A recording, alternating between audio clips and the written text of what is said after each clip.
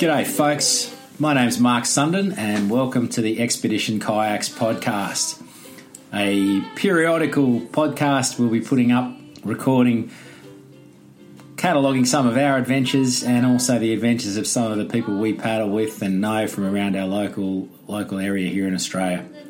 My rather more podcasting shy buddy, partner in Expedition Kayaks, Rob Mercer, will be along from time to time and we'll be conducting interviews with people, telling a few yarns of our own, hopefully keeping it all pretty fun and enjoyable.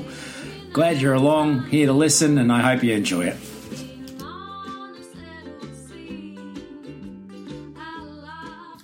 So I'm joined today by Rob, my mate and business partner, and we thought we would have a little chat about an expedition we did back in 2011, which became known as the North Reef Expedition.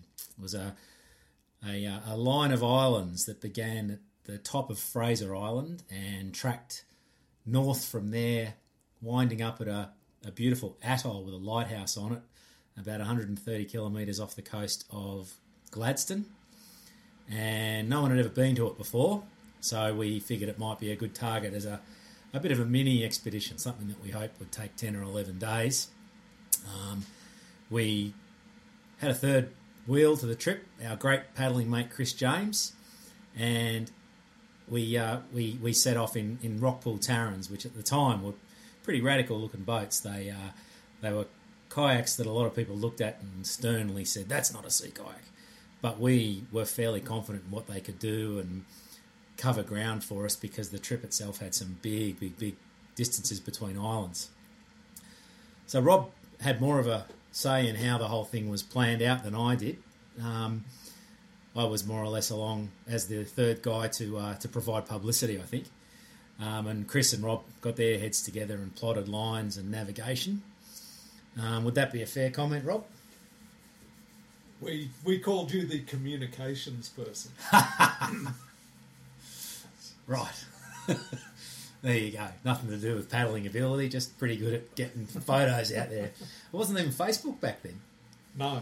It all went on our blog, and we had people following our spot tracker and commenting on our blog and commenting on Sea Kayak forums. Remember Sea Kayak forums? Oh, yes, Sea Kayak They seem to have gone by the wayside too in favour of your own personal Facebook pages and shared groups on social media.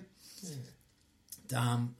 I remember arriving at Hervey Bay, and we'd organised for a fishing boat to take us out to Fraser Island, which was about 60 k's.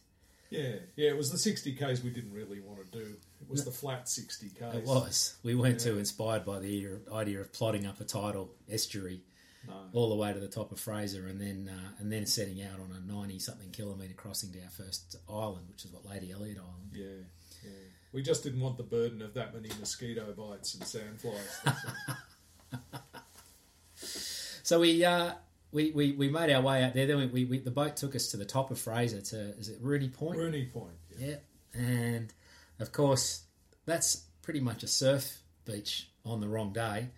We didn't quite hit it on the wrong day, but there were sets coming through, and we had to work out a way to get our kayaks loaded with all of our gear off the back of a fishing boat into water that was a little bit overhead high with surf breaking around us, and then ferry them all into the beach, which from memory took us a couple of hours. It did, yeah. And the boatman looked very nonchalant about backing up his trawler into the surf zone while we did it. So one by one we kind of slingshotted our very expensive Rockpool Tarrans off the back of the boat, and we sort of ran them in through the surf, didn't we? Dry bags full of gear, camera gear, paddles, tents, you name it. Scrambled a dozen fresh eggs that I happened to be carrying. Yeah. So I've always had a bit of a joke with Rob that he does tend to carry some things that I would never even, worry about. Yeah. Like generally just food. Yeah. Food, supplies. Yeah. It's never been my biggest priority on a trip. But a dozen eggs in a safe egg container, that was kind of ambitious, I thought, once we watched the boats getting launched into the surf like javelins. Well, I had dinner sorted that night anyway. It did. Scrambled eggs with lots of shells in them. So I remember the night, it was a beautiful night on the top of Fraser. We had the sun setting If you weren't about to do what we were about to do, it would have been a place to sit and savour. But as it was, I'd never been on a paddle of that distance before, and I couldn't help but staring out to the north at the 90-something kilometres of ocean that lay between us and this tiny, tiny, tiny little speck of an island called Lady Elliot Island.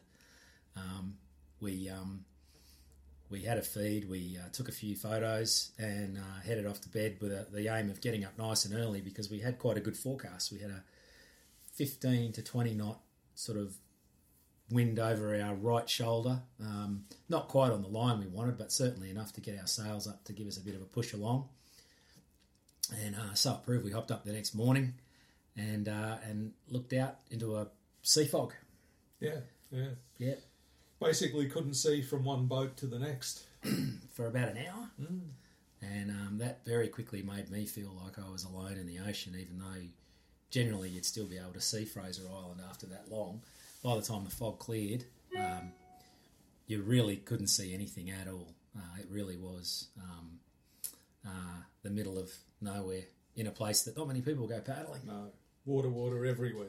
Gazza had paddled there with a couple of fellas, Paul and another bloke, the year earlier, and they had a few tips for us about what a wild place it was. But other than that, it was a place that was pretty unique to kayakers, full stop. The day ground on, we, I think, your rudder. Yeah, my foot plate let go. The one of the screws wasn't quite tightened properly. I'd been busy fitting out other people's boats. Yeah, I think that was probably mine. And you paid a lot of attention to my fit out because it's not really my strength, is it? So I made sure that was all right, but in the process I'd forgotten to even check mine, and I remember turning to Mark and saying, "Mark, we have a problem." I had remembered somehow that I had stored a Leatherman in my day hatch. It's about the only tool I own. And I described it as my man moment as I fumbled around behind myself in the day hatch, grabbed a hold of this Leatherman, desperately trying not to get seasick by staring at something in reasonably big water and unfurling the screwdriver head. And whilst Chris steadied Rob's boat and Rob held on to my boat and I leaned over the section of it where the screws were for the rudder pegs, and started turning, and we didn't know if it was a threaded bolt or if we had to have a finger or a wrench on a screw behind. We couldn't remember, could we? No, it was let's hope that the thread's actually in the track. If the thread is actually provided by a nut on the other side, then it's probably not going to happen. I'll probably just have to deal with it somehow or other. We had 77 kilometres to go at that point? Yeah, well over 70, that's for sure. So anyway, I turned and turned and turned. The boats bounced up and down. Chris made a few sardonic remarks from the back about preparation, and after about 2 or 3 minutes of slowly turning this screw, it stopped and held firm. And I looked up and said, "I think it's a threaded track. Yeah. I think we're good." Yeah. Rob gave the rudder plates a shove. Nothing happened. Yeah. So we were back in business. Even more important than the rudder, it meant that the hole that was below the waterline was closed back up with the screw again. It was a good day to have an electric pump. There was a lot of water coming over the top of our heads and through our cockpits. And so the journey carried on. People think that those long crossings are boring. They think you're plodding along, head down, in the way that you can sometimes when you do a long distance race like the Hawkesbury Classic or one of those flat water races, but really they're not. You're staring at your compass, you're checking your heading, you're watching waves. Out on the big open expanse like that, the wind plays tricks on you. You think you're going the way you're going, and it's only when you look up after 3 or 4 minutes of chasing after waves and see your mates at 200 metres away, you realise you've been following the wrong line and the wind has changed, maybe just where you are as opposed to where they are. So it's all encompassing, you're concentrating, and the time just flies. It's hard to imagine a 12-hour day on the water speeding by, but it sure does. It's when you try to recall events afterwards, it can feel like a bit of a blur.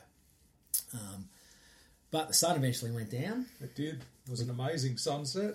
We couldn't see the island because it was 20-something kilometres away at sunset. That's right, and only 2 metres high. That's right. With a tiny little light that we hoped would start blipping at some point. Yep. And sure enough, pretty much right on the line Chris said it would be on. Yep. Considering it's mostly uncharted, it's certainly for boats that go the speed we go. Yep. There was this little light that started flashing off in the distance. So we could see the loom of the light before we could see the light tower. And it made you understand why people in simpler times with bigger boats had such an affinity for lighthouses and had such a need for lighthouses, because it was very reassuring to know that just over the horizon where that light was coming from, that's where we were going to be able to make a safe landing. Or at least we thought it was going to be a safe landing. So on we went towards the island. We hadn't actually sussed out a way to get onto the island through the reef that surrounds it. We'd mistakenly, I think because I looked at a photo of Lady Musgrave Island and got that tangled up with Lady Elliot Island. They're both Lady, something island. I mean, that's an understandable mistake to make. Yeah. And we didn't realise that there was no way through other than a 3 metre wide blast channel that they bring a barge through once a month when it's dead calm. The really unusual thing about Lady Elliot Island is almost all of the coral cays on the whole Queensland coast, and in most places, the lagoon is on the protected side, and the prevailing wind is a sou'easter up there. But Lady Elliot's quite unusual in that the lagoon actually faces straight into the prevailing wind for some reason. But it's also a very unusually located island in that it's the very last tip of the Great Barrier Reef, and it faces across that expanse of water that we paddled to the biggest sand island in the world. So you've actually got the water that's running in the junction between the biggest sand island in the world and the biggest reef in the world, and biggest coral reef in the world. And so you've got deep ocean to the seaward side of it, just immediately to the seaward side of it, half a kilometre deep, and then you're paddling around on 30 metres of shallow water, almost all the way out. So it's a very interesting, sort of almost a confluence of different environments where there's the meeting of all these different landforms and sea forms, and both above and below the water. That's a beautiful place. Seriously, that lagoon, the way I think did we say it was the start of the Great Barrier Reef and the start of the East Australian Current. Yeah, that's the uniqueness, the geographical uniqueness of the place. So I'd phoned the resort the day 2 days before we arrived to say we should be there around sunset, maybe a little after on the day we were actually arriving, and to keep the lead lights on. And the lead lights are the lights they turn on to guide ships through their channel. But obviously, without a channel, Lady Elliot Island doesn't have lead lights. The receptionist I spoke to said yes, no worries, but quite possibly didn't know what I meant when I said put the lead lights on. Yeah. Whatever that means. So we lined up something that we later found out was a yacht anchored and a golf buggy that they brought down to pick us up on, and went careening through surf across the top of a reef and landed on a beach thinking, what an excellent channel, that was fantastic. And the operations manager for the island, when we got there, said, geez, that was gutsy. The next morning we realised we just surfed straight over these jagged coral bommies. Without touching them. Without touching a thing, yeah. So that could have been the end of it, right there and then. Yeah. So we found ourselves on Elliot for 3 days while these westerlies howled from the land, pretty well making a crossing 40-something kilometres to our next destination, which was Lady Musgrave, impossible, because we'd have to have headed too far into the wind to make any headway in order to round up back towards the island. So we had to sit there very frustratingly on a eco resort with a fully functional cocktail bar. It was terrible. Meals, adoring guests who were very interested in what we'd done. Snorkeling, although we did look a bit stupid in wetsuits, poncing along the sandy beach. We did. Yeah, I had a toothache, which Rob cured with some very expensive rum. Yep. So that became a nightly medicinal treatment to make sure that I didn't get my toothache back, and it worked. El Dorado 20-year-old. Yeah, it worked. It was quite an expensive way to treat toothache, but probably would have been cheaper to fly you back to the dentist. Yes. And finally, we had our forecast from this fella called Carol Vissel in Israel, who at the time was like a magician. You could get him on a satellite phone. He'd send you text messages with the forecast. Nowadays, of course, we'd probably have coverage of some kind and be able to whistle it up on any number of weather models. But Carol gave us the go-ahead. He said it will be really windy tomorrow again, but it'll drop. So we set off from Lady Elliot Island on a sea state that you'd have to be an idiot to take on the promise that it was going to drop. And luckily for us, it did. The next stop was Lady Musgrave Island, and we had a wild old couple of hours while that westerly sort of blew itself to bits. And then we cruised into another amazing coral cay, which was frequented by the ANU Dive Club. Yes. So we no sooner arrived there when all these young and enthusiastic scuba divers came wandering up to see what on earth we'd done and where on earth we'd come from, and invited us for dinner. Not before the island warden had come running over with a tarp, because the only place left to camp was in a little grove of trees, and she said, "You'll need that to stop the birds from crapping on your tents." Yes. And we said, no, we're fine. We don't mind if birds crap on our tents. That'll be fine. Chris and I couldn't have cared less. Rob, however, paid attention. Yes, big mistake. We just lurched in and stuck our tents up wherever. Rob had a look up. Yeah, had a real good look around. I think it hadn't been my best day on the water. I'd had a scratchy sort of launching from Lady Elliot Island, so they sort of said, oh, well, a bit of a consolation prize for having a crap start to the day. Here's, you can choose wherever you want to put your tent first. And so I thought, I'm not going to be caught by all these birds crapping on my tent. So I couldn't find any clear space above, out to the sky above me. But I could get one spot where there was just one branch that just happened to be overhanging. And I thought, well, rather than be under the deep grove of trees like I'm going to make the other guys camp, I'll just have this one branch and then a clear sky above me. Of course, that was the branch that all the birds decided they wanted to roost on all night. That was the toilet branch. That was the toilet branch. And by morning, I had a bird poop igloo to sleep in.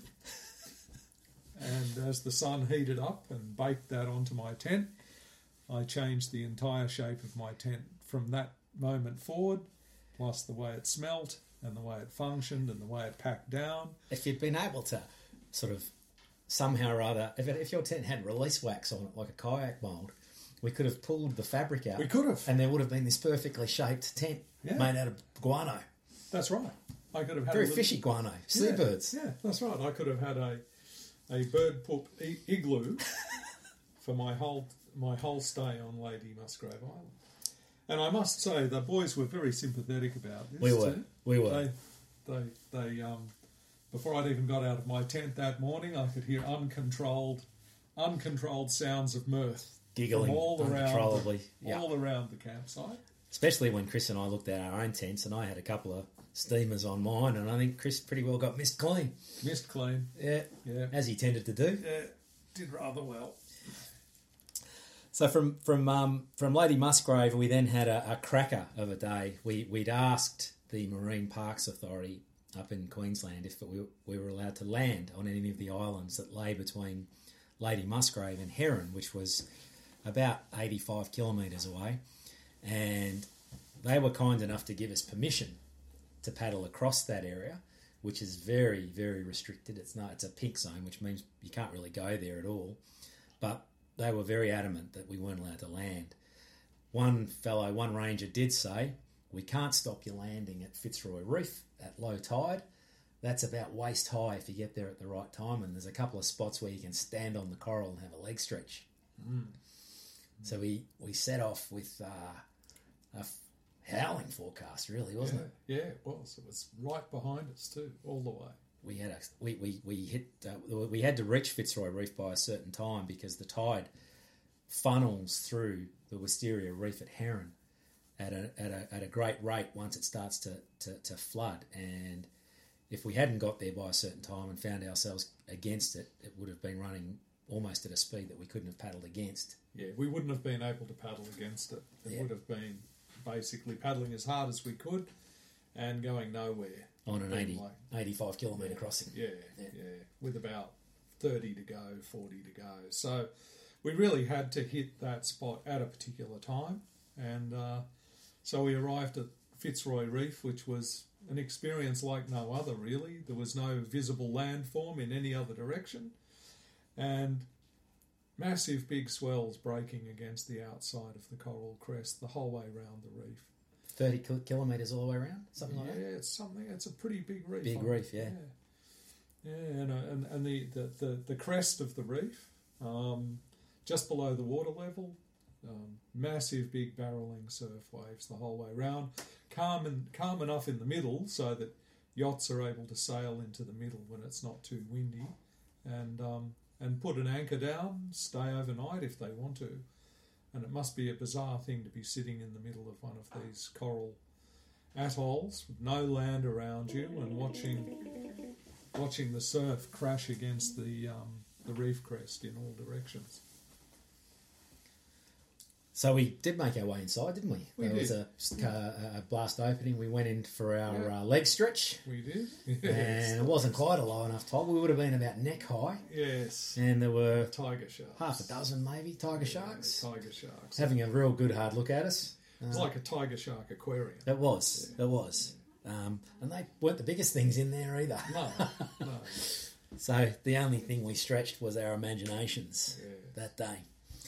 And it was a surreal experience to have this wall of water breaking across in front of you as far as the eye could see, and no land behind it, just a reef. I can imagine what those early mariners must have thought when they came up against that, and the wind was blowing them towards it. That's right. Sorry, chaps.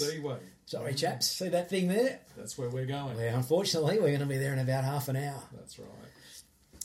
And then an amazing 40-odd kilometres from there to Heron Island, we had a pod of humpback whales come underneath us. I don't know how many, but it was a lot. Calves, bulls, elephants paddling, swimming underneath your kayak. No land in sight in any direction. Yeah. Wind howling. Yeah. They really did have a good look at us. Yeah. It wasn't quite like the ones that swim up the east coast to breed. I'd say these were new calves. This whole sort of grouping of whales, this whole pod, very cohesive, quite a big pod, not fragmented like we sometimes see them around Sydney, and moving with a real sense of purpose, but also quite determined to come over and have a real good look at us on the way through. So yeah, that was a wonderful little break to the day, another little thing to lift our spirits and keep us focused for the rest of the trip across. Fishy spouts all around. Yeah.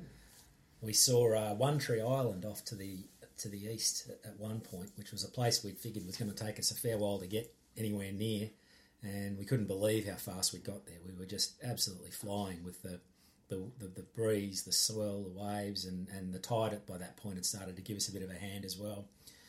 And in no time, it seems funny to say that you do an 80-kilometre crossing and be a little bit disappointed when you finally get to the island you're getting to because it's all over. Yeah. And it's a day that lives large in my memory. It was, how long was it? Did it take to get there? Was it 9 hours? 9 hours. Not even. 8:50 something. 8 hours 50 for about 80 kilometres of open water. Yeah. Awesome. It showed us what those kind of boats can do. Yeah. And it wasn't an effort. We weren't trying to race. It was just what happened. It's just how fast we went. Heron was a bit of a culture change after swatting with the ANU divers and eating their stew on Lady Musgrave. That was another fully functioning cocktail bar resort, 5-star, with a marine research facility. Yep. The fella in charge, Tim, he took us for a tour of the sort of the climate change research they were doing there. Like a which is- climate change lab. It was, wasn't it? It's one of the Yeah. first places they identified Yeah. the effects of it, certainly on the reef. On the coral. Yeah. And he was a kayaker. He owned an old Nordcap, which he had stored on the island. Yeah, it was there. Yeah. So between telling us about his early exploits in Britain as a BCU coach of some considerable renown and, name dropping all of the famous British kayak luminaries of his era, Tim also entertained us with some fantastic stories of how you tackle a dugong, Off a tinny. how you jump on the back of a turtle, Yep. and wrestle it to the surface. all said with a certain amount of nonchalance, a laconic sort of description that was very entertaining over dinner. We had a couple of beers with him, didn't we, and had a chat. Yeah, it And was good. It was funny. The next day there was an island between us and our goal, which was North Reef, and it was about a 15-kilometre paddle from Heron and about halfway between where we were and where North Reef was. But it's a absolute glamping movie star location, and I think it was $1,500 per person per night. Yeah, and at we- least. and Might we- have been more. Yeah, and we weren't sure of our legal right to actually land there. Yeah. And he had this great girl working for him on the Ranger boats, and she just said, "No, there it is, right there. Whatever you guys do, land on it." Yeah, land on it, have a stretch. Yeah, go and wee in the corner, do call your on best, nature, whatever you need to whatever do. you need. Make sure you do it right out the front Yeah. of the tents. If you can see anyone, make sure they see it. Yeah. We'll all have a good laugh about that. So we did the next So day. we did, yeah. Of course we did. Yeah. We could see North Reef from Wilson Island. It was this spire, which we couldn't really identify as a lighthouse from that distance, but we could clearly see the shape. It was a really flat, calm day, Yes. but there had been a massive east coast low around off about Coffs Harbour, and it had sent spirals of swell radiating out from its centre, as they do. And whilst we weren't aware of any movement in the water at that point, what was under us was clearly a 14 or 15 second wave period. And as we got closer and closer to North Reef, with light fading, the lighthouse started disappearing behind waves from our low vantage point on the water. So we realised that we might have gone from very deep water Yeah. to quite shallow water. Very quickly. And we didn't, again, have a particularly clear idea of how to get through the reef. There were vague descriptions of, the army put some star pickets in there many years ago, or, look for a couple of poles up on the beach, or... Yeah, there's a rock that looks a bit like a snail. Yeah, there was all this sort of description given. And just as well we didn't find any of these interesting little lead lines, because when we saw them the next day, if we'd tried to use those, we would have got completely and utterly wiped out. So we were lucky we didn't see any of the suggested leads that were given to us by others.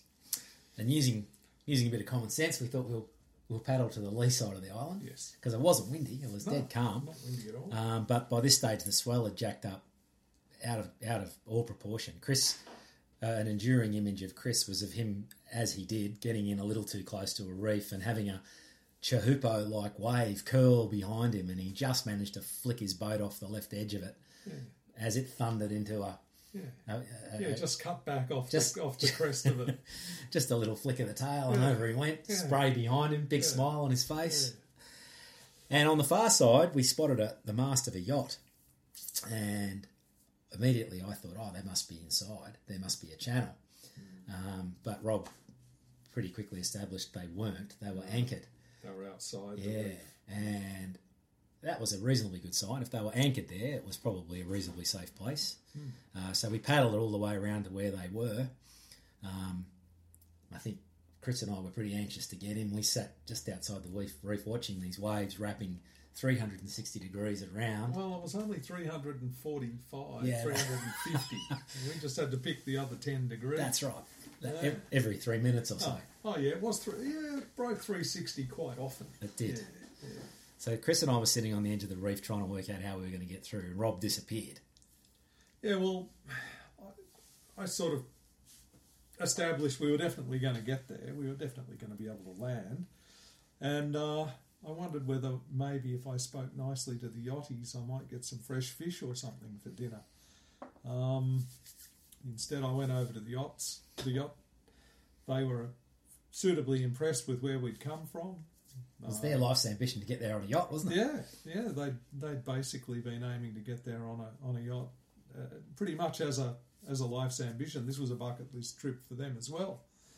And anyway, I dropped a few hints about dehydrated food and all that sort of thing. No cold beer. And not having any cold beer, and it all fell on deaf ears. And so I headed off and thought, well, I better get back to the beach before I lose my visual line. And I figured these guys would be able to show me the right way in because they would have worked it out by then.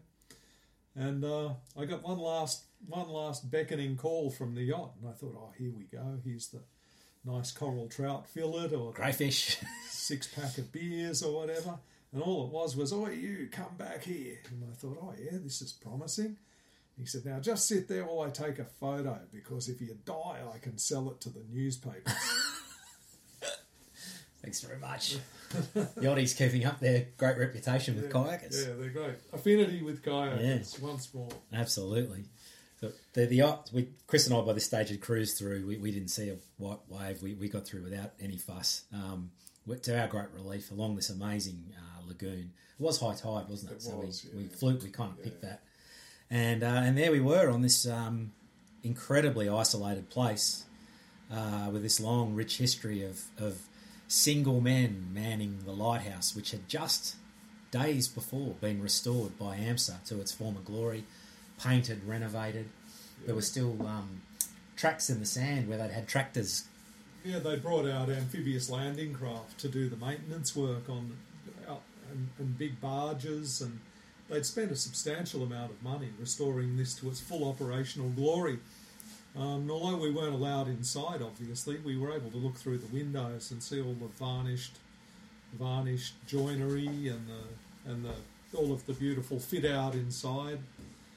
The lighthouse was built on its own water tank, and so there's a big brass faucet sitting in the middle of the common areas for the lighthouse keepers, where they could actually pump up water from under the lighthouse to keep them going. So it was a really remarkable structure, and we weren't really didn't know what to expect, really. No one else had been there. No one said, oh, this will be interesting or historically interesting. What was also interesting is that a number of times since its inception, the entire lighthouse, the entire reef around the lighthouse, all of the ground above water level had been washed away. So the atoll had always remained, but the actual land, any land around the lighthouse, had been completely washed away. There's some quite famous images, if you look around carefully, of the lighthouse with a jetty against the side of it, a small boat tied up against it, and absolutely no ground. So and chains. Yeah, and the lighthouse itself chained to the coral. So there were times in its history when the lighthouse keepers on high tide actually had nowhere to stand except on the lighthouse, in the lighthouse, or on the jetty outside. So it's a fascinating place for all sorts of reasons. We toasted our arrival with a little bit more of my tooth medicine that Rob had brought along for just that purpose. Just that purpose. To stand on North Reef and hold up a plastic cup and have some this beautiful Jamaican rum, Cuban rum. Yeah, Cuban rum that he'd been given, and it was a worthy way to celebrate a beautiful place. Next morning was crystal clear. The swell had dropped, although it was still booming on one side, and we wandered around the island as the sun rose, just taking in the majesty of this place. Never forget it. We only had, half a day there in the morning before we were packing up to get out, because we were on a pretty tight schedule by then. Yeah, and it's a place I'll never forget. Even cruising back off the beach to leave across the lagoon with my feet sitting up on top of the deck of the boat. The sail up, just gently pushing me along. It was like being in an aquarium. There was every manner of fish life directly underneath us, and the water was so clear it was impossible to estimate the depth. So this is another protected island. No fishing. No one allowed. In fact, technically, we were on rather shaky ground being there ourselves. But There were no signs saying there were no we couldn't. signs. Yeah, there were no signs saying we couldn't. That's right. Yeah, not that I'd recommend it to people out there listening, of course. No. You know, but The Marine Park Authority people knew we were going they did. and say we couldn't. Yeah, they And did. they were good at saying we couldn't go to lots of places. That so wasn't one of them. that wasn't one They of said them. that belongs to AMSA. Yeah. That's not one of ours. No. You go there. Yeah, you go there. So obviously, being 130 something k's off the coast, we had to make our way back to Australia from that point, and we had a couple of options. The first one was very clear, and that was to get back to an island called Northwest Island, which was also a place no one had ever kayaked to, via another one of these amazing pink zone islands called Tryon Island. And we spent that day, I think it was about 30 k's, making our way back from North Reef via Tryon Island to Northwest. And at Northwest, beautiful place though it was, another amazing coral cay, that was a place where you could fish and you could go and camp and do your best. And whilst we talked about North Reef and Tryon Island being like SeaWorld, at Northwest Island, there was nothing. In fact, there wasn't even coral. No, it was amazing how much difference there was between the pink zone islands and those that were regularly used by the fishers. The interesting thing is, even the fishers were very positive about the idea of having the sanctuaries because they felt this was what was giving the place any opportunity to recover and Yeah, they regenerate. were as conservationists as I've ever seen a recreational fisher being, weren't they? They were really surprising. They had a genuine love of the place. So we landed, we found a beautiful place to camp and wandered along the beach where we saw a row of solar arrays which looked like something from the X-Files. Massive bank of them powering something big, and there were military exercises going on, weren't there? A little to the north in Shoalwater Bay. Yeah. So we wondered whether that was maybe one of their staging posts. Yeah. So we turned into a little sandy path next to the solar arrays and wandered on in, and we came upon the base camp for the Hervey Bay Fishers. That's right. They had 11 blokes, Yep. 14 fridges, Yep. massive camp kitchen area, hot showers, 3 half cabin boats that they brought out on the barge. a pizza oven, Pizza oven. That's Pizza right. oven. Yeah. Alarm clocks. Yeah. You name it. They were the videos, TVs, you name it. They'd set themselves up for 3 weeks of absolute fishing, camping luxury out on Northwest Island. And they weren't that enthused about us. They must have thought we were police or military, all dressed in our yellow PFDs and our black gear looking the same. And they sort of looked up and nodded and said, yeah, g'day. So we turned tail. Didn't think they were particularly friendly and headed back to our tents. And 20 minutes later, they sent out a delegation. Yeah. To check us out. Yeah. They had made a very quick snap decision that we were clearly not what we said we were. That this business about canoes was absolute nonsense. You seriously expect me to believe you came here in a canoe, mate? And that there was something else funny going on that was probably more aligned with all of the helicopters that were flying over for Operation Talisman Sabre than anything to do with a couple of blokes, with 3 blokes going for a paddle. So they wandered in. It was Robbo, Richo, who's talked to me since. Richo, he's bought a kayak, bit faster one, was a bit inspired by our trip. And he said, they're your canoes. And we said, yeah, they're our canoes. And he said, oh, righto. So you are kayakers then? And we said, yeah, mate. Yeah. And he said, all right, well, we'd like to invite you for tea. Yeah. And we said, that'd be great. And he said, there's hot showers. And we said, yeah, no, we'll be fine. We don't, we're good. We really haven't had one for a while anyway. And he went, yeah, no, they're hot and they're showers. And, if you want to use one, you can have a shower. Yeah. And again, I think Chris said, oh, thanks, but, we'll be right. And anyway, I'm just telling you there's hot showers, which of course made us think, man, we must smell bad.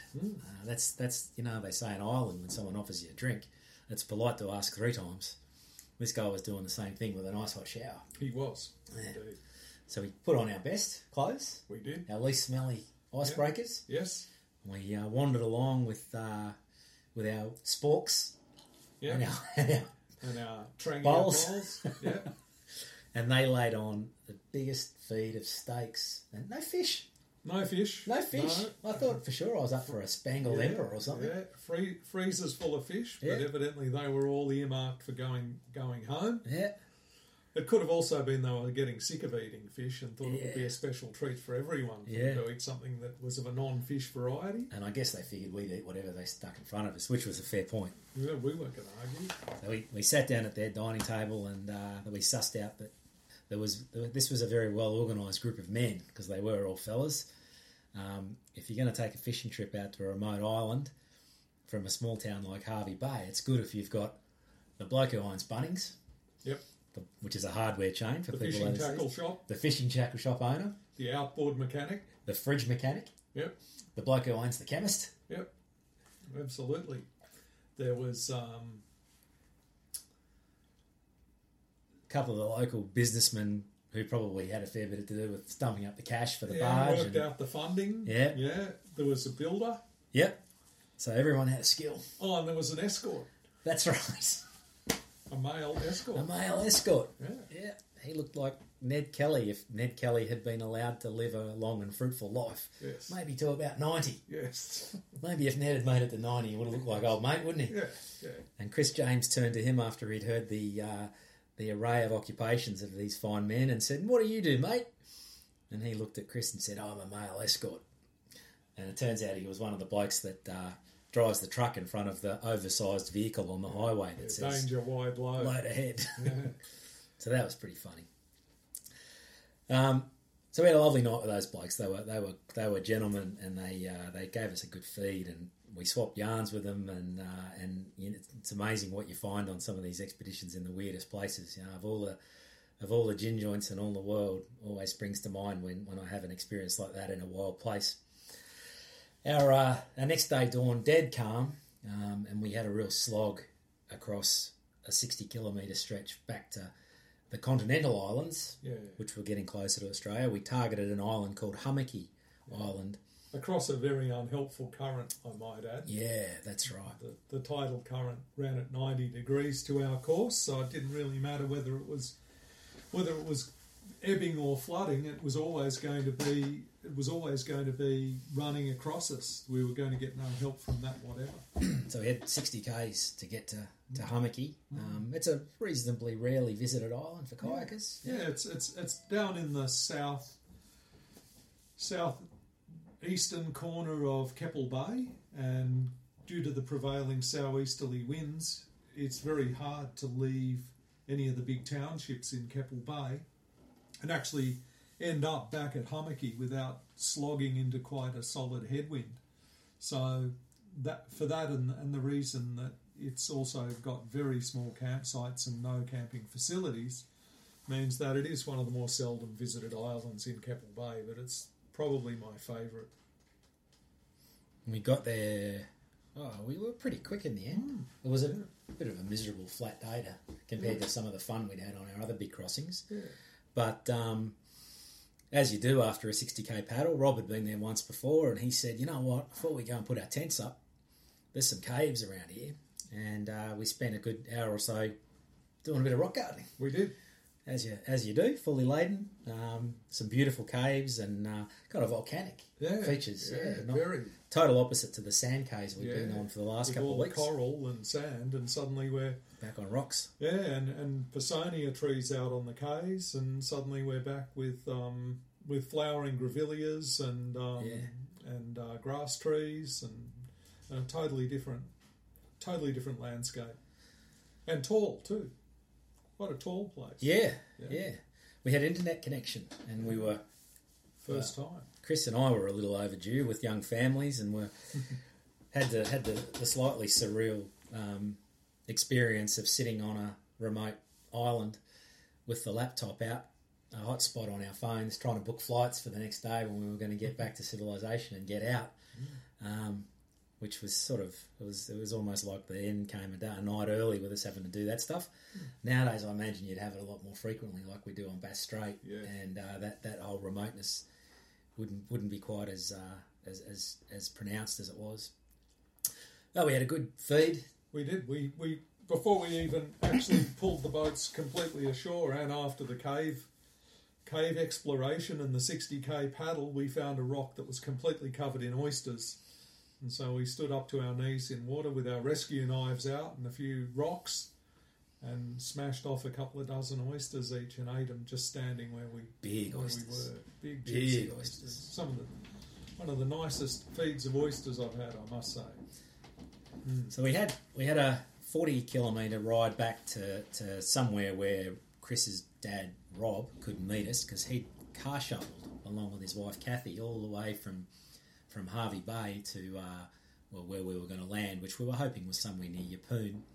And the forecast was for the trade winds to start blowing mid-morning. So rather than get up early doors and get going, we waited until it was starting to blow. I'd seen the likelihood of a big downwind day, so I stuck all my stuff in the back hatch because I figured that would be the best way to keep everything anchored behind me, and then I might really tear the backside out of it on the run back to Australia. If we hadn't have got the headwind, you probably would have done a reverse endo, just paddling.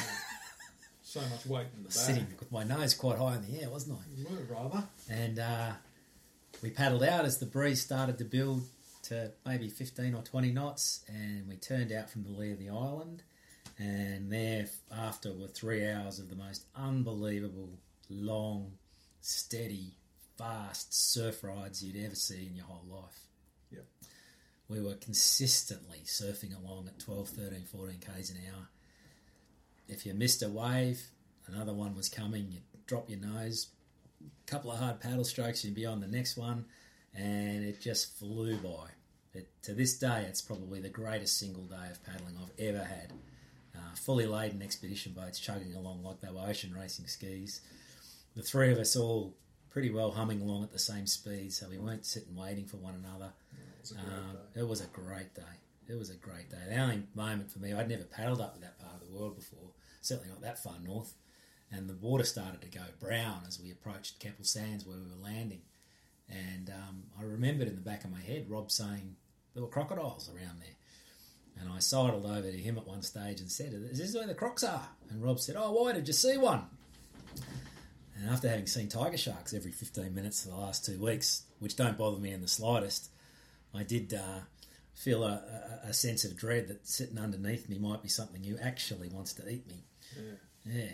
Surfing brown waves, that's right. Overhead high, that's right, for 5 kilometres to land. Yeah, whilst underneath us was something that had us on the menu. Absolutely on the menu. Yeah. However unlikely, but pretty unlikely. Yeah, still not. It made me think twice about wanting to go paddling where the crocodiles live.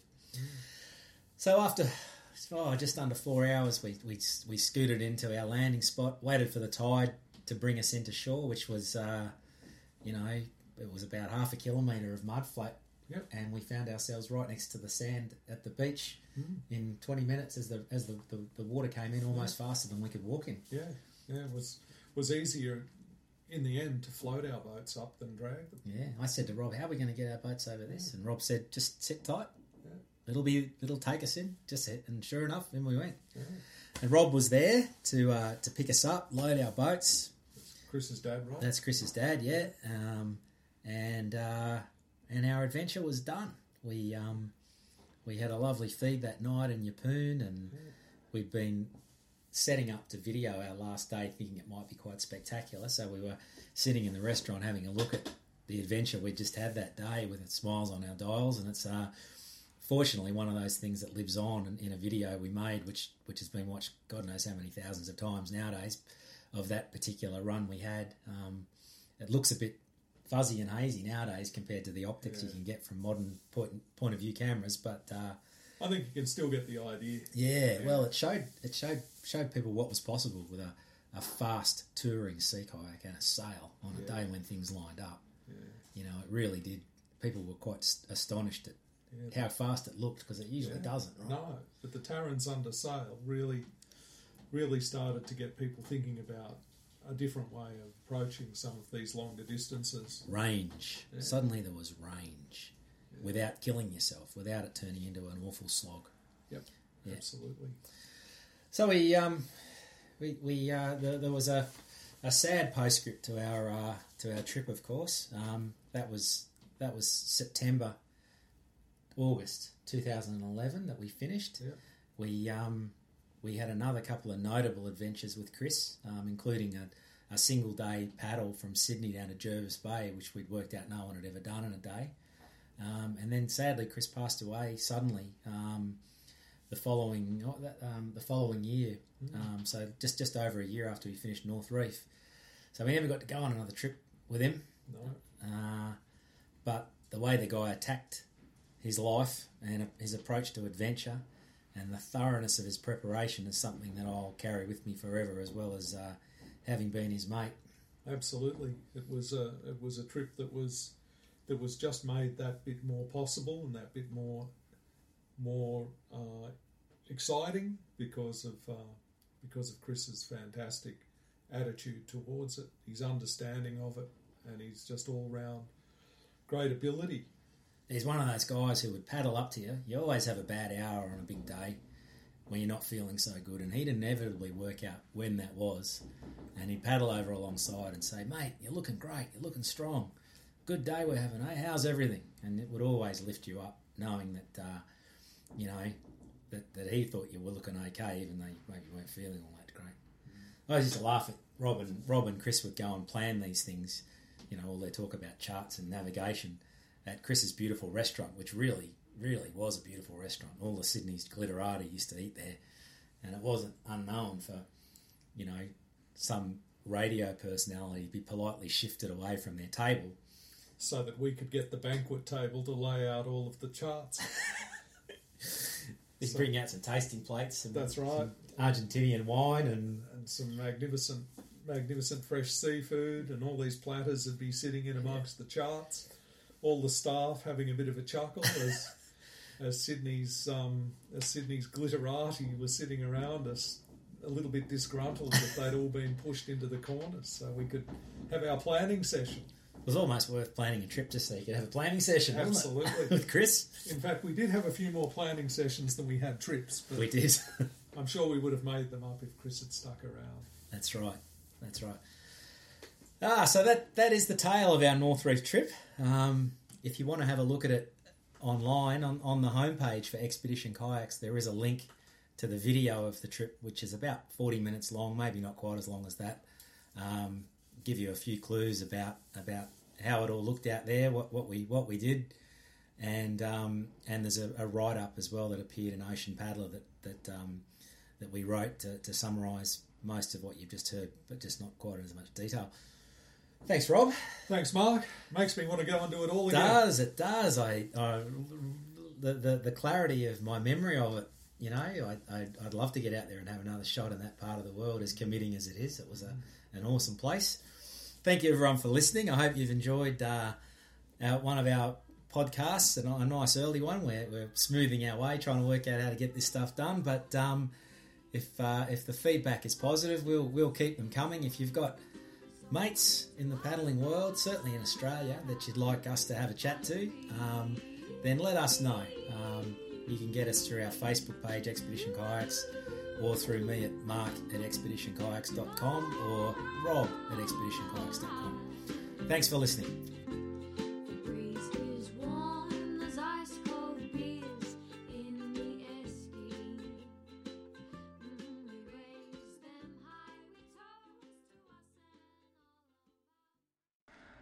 For those of you statistically minded, the North Reef expedition traversed just under 400 kilometres. We had 7 days on the water, a couple of days off at Lady Elliot Island and another one at Lady Musgrave. Very committing distances. The crossings were 90, 50, 80, a couple of 30s, then a 60, then another 40 back to land. So not the sort of trip you'd want to do if you weren't very confident of covering ground in a timely manner. The Marine Parks Authority were very specific in asking us that when we reported on it, not to put it out there as some kind of Whitsundays cruise or maybe another route to rival the Eastern Bass Strait trip for people to go and have a go at, because they knew just what a bit of a nightmare of a stretch of water the place could be. The forecast, for example, wasn't a coastal forecast. it was the high seas, because the average distance off the coast for most of the trip was between 80 and 100 kilometres. So very committing, beautiful places, but not one to be taken lightly.